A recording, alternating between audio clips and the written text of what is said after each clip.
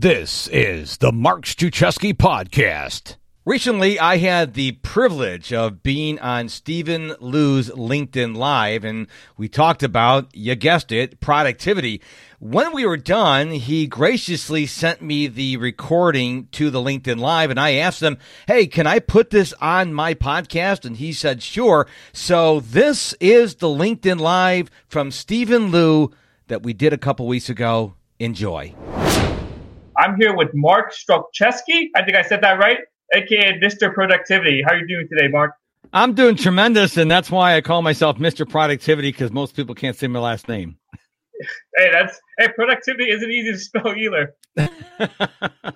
Let's get into our topic here. So, we want to talk about productivity. Mark, you are Mr. Productivity. Let's just start with some, up front. What are some productivity hacks that you can share with others? Maybe something from your personal example. One of the biggest hacks I'm talking about right now, which is going to seem counterintuitive, but I think we need to take more micro breaks. Everybody wants the latest calendar app. They want the latest hack. How can I get more work done? How can I get more hours, more things done? And I'm like, you're thinking about this all wrong. You need to gift yourself more quiet time. And how you take a micro break is, A, you get up from wherever you're working. I mean, you physically have to get up and walk someplace quiet. If you're in a high rise, go down, take the elevator to the bottom floor, walk outside. If it's cold, get a coat. If it's raining, don't stand out in the rain, but someplace sheltered. So you're going to walk out there. That's the first one. B, you don't want to be on any devices. C, don't want to talk to anybody. D, you don't want to think about what you're working on, what you did work on, that's coming up. You just want to be quiet. Just close your eyes and do several deep breaths. Now, a micro break is only 5 to 7 minutes long, but don't overthink the numbers. It could be 3 minutes long. It could be 4 minutes long. Don't overthink it. Just give yourself the gift of being quiet, not thinking about anything, because when you do this, your whole body takes a collective, because we're constantly looking at things and we're constantly reading things. And our brain is constantly processing. But if you take that and you just give yourself a break, a short break, it's going to be so much better for your productivity. And you could take as many micro breaks as you can during the day. It's not like a drug or alcohol. It's not going to hurt you. And I tell you, hey, if you don't want to take one every hour, take one every hour. It's going to benefit your productivity in the long run.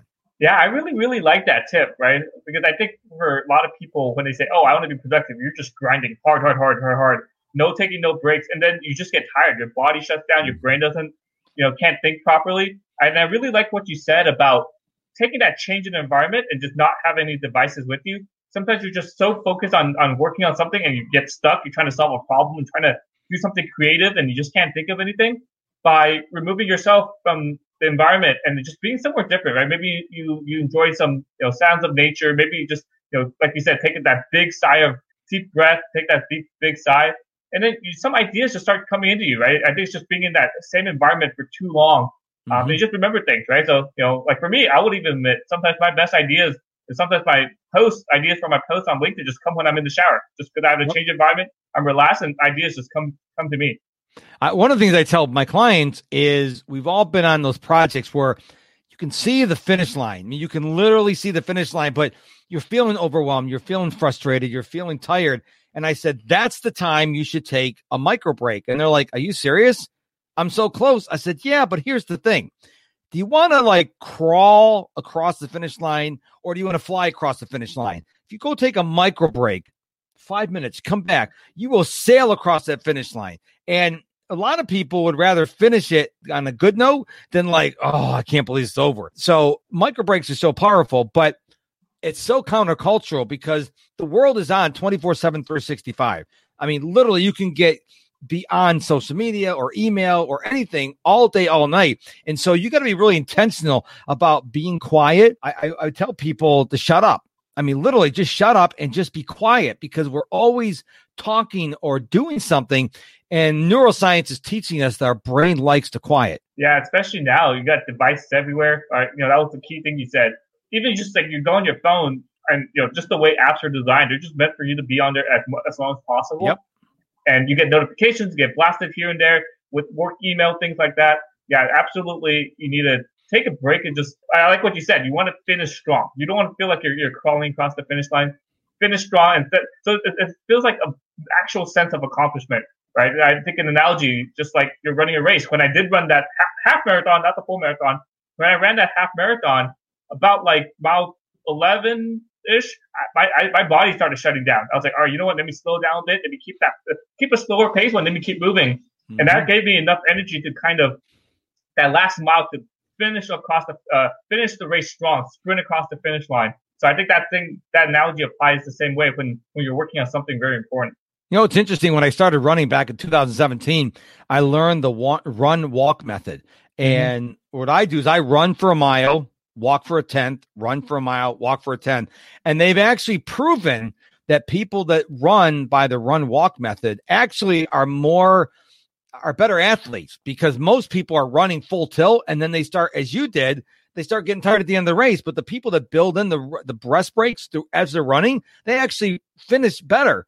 And it sounds counterintuitive because you're like, in the middle of the race, you're going to stop and walk, but you're going to get tired anyways. So you might as well build those breaks as you're running. Yeah, I definitely realized that too when I was doing my 100-mile challenge this month.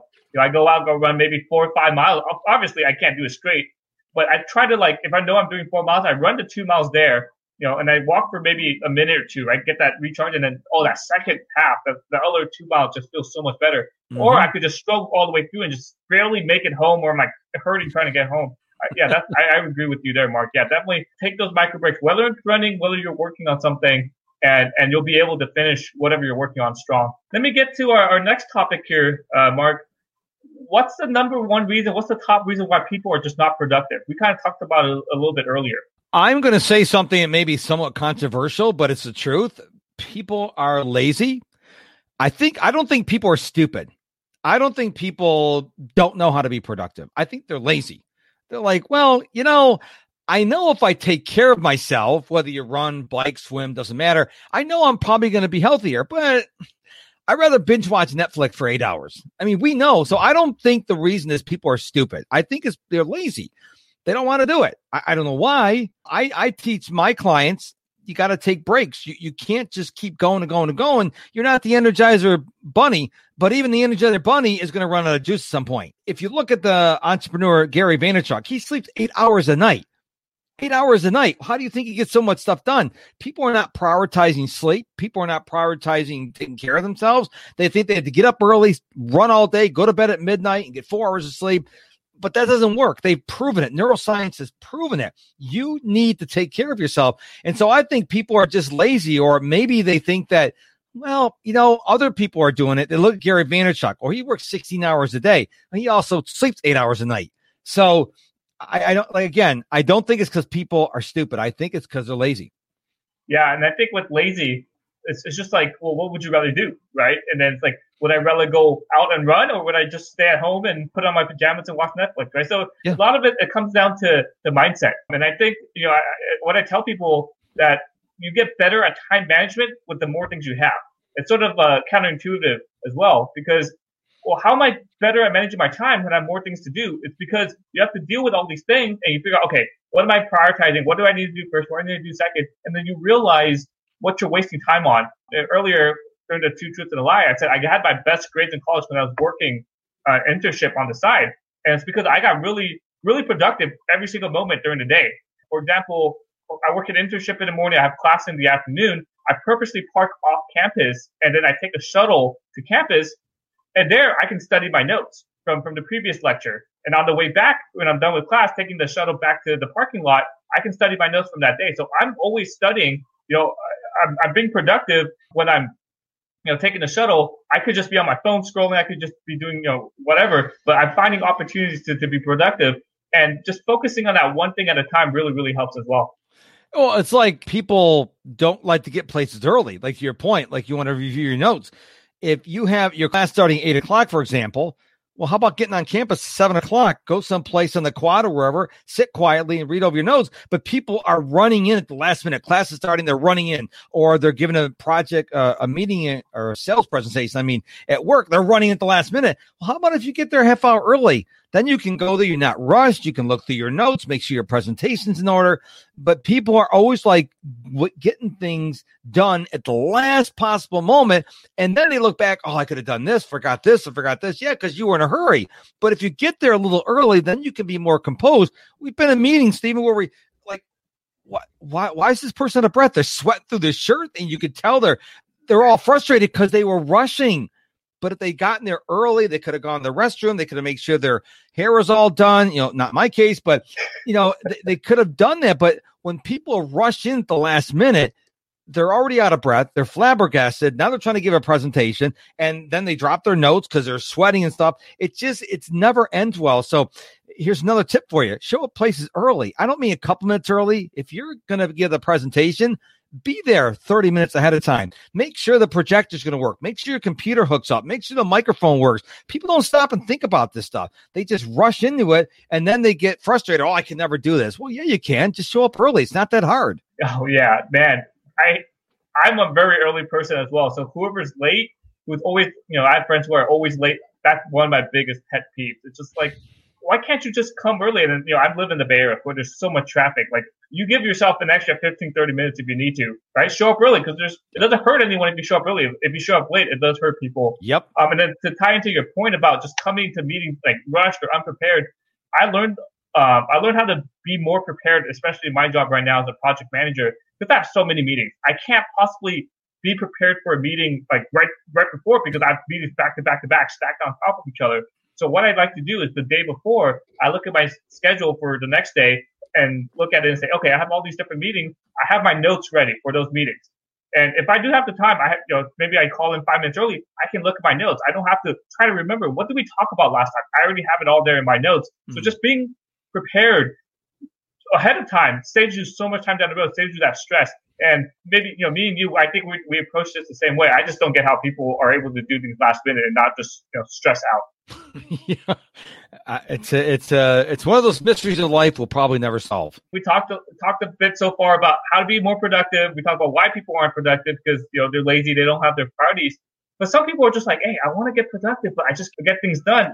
How do you limit distractions? Right? We have phones, we have all these things going on. How do you limit distractions to make sure you get things done without having to check your phone, or maybe some other distractions as well? One of my favorite words today is intentionality. Okay, so if you want to limit your distractions, like let's take the phone. I mean, we bring the phone everywhere we go. Well, how many notifications do you have going off? Now, I'm not a zero notification guy. There are some instances where notifications are good. Like I have my weather apps turned on, my credit card apps turned on, because I want to know if you're using my credit card up there in New York City there, Stephen. Okay. So those are important. But do you need social media turned on? Do you need email turned on? Do you need Amazon turned on if you don't have a delivery coming? Maybe not. I don't know. But I think people need to take a hard look at their notifications. And if you're getting notifications and you're like, man, this is distracting, then turn it off. Another thing I tell people is disable vibration mode, because if you mute your phone and you put it face down, but then you get a text message, what happens? It vibrates and there goes a distraction.